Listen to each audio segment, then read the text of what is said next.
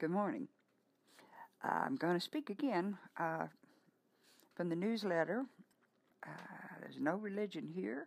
This was published in 1997 in the Liberty magazine, and it was written by Howard Hagler.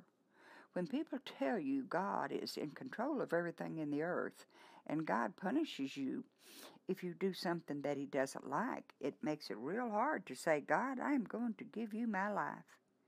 You know you can't stop doing those things. No one does.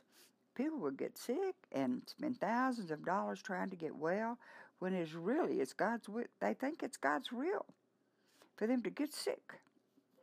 If you think that, you're fighting against God. You can't win against God. People will say, God put me in prison to teach me a lesson. If that is true, don't waste all your parents' money on attorneys and appeals. Just sit back and learn your lesson. The truth is, we will never give our will to a God who we think would punish us for everything we do. Have a great day.